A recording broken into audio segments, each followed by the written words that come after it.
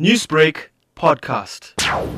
The purpose of the Act is to protect individuals from harm by protecting their personal information, to stop their money being stolen, to stop their identity being stolen, and generally to protect their privacy, which is a fundamental human right. While the information regulator protects data subjects from harm and ensures that their personal information is protected by responsible parties. Chairperson of the Information Regulator, Advocate Pensi Tlakula, elaborates. A data subject is the owner of personal information. A responsible party can be a private body, can be a public body, which processes personal information of a data subject. Processing has a wide meaning. It can mean collection, it can mean recording, it can mean collation, can also mean sharing of personal information. So, in terms of the Act, a responsible party who processes personal information of a data subject must comply with the 8 conditions for the lawful processing of personal information stipulated in the Act.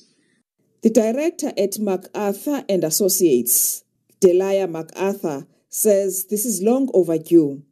She says South Africa has been slow to enforce these laws compared to other international countries.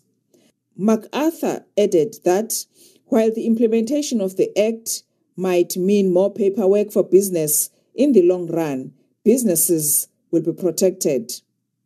The effect of POPI on businesses will mean more paperwork initially, but in the long run will protect a business and their reputation from unnecessary litigation and afford their clients the security of knowing their personal information is protected.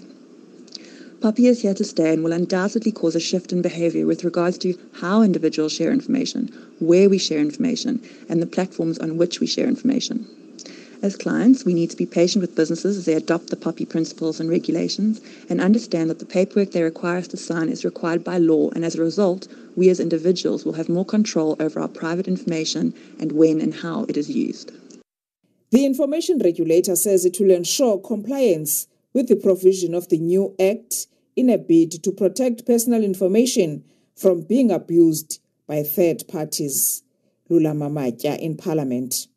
Newsbreak, Lotus FM, powered by SABC News.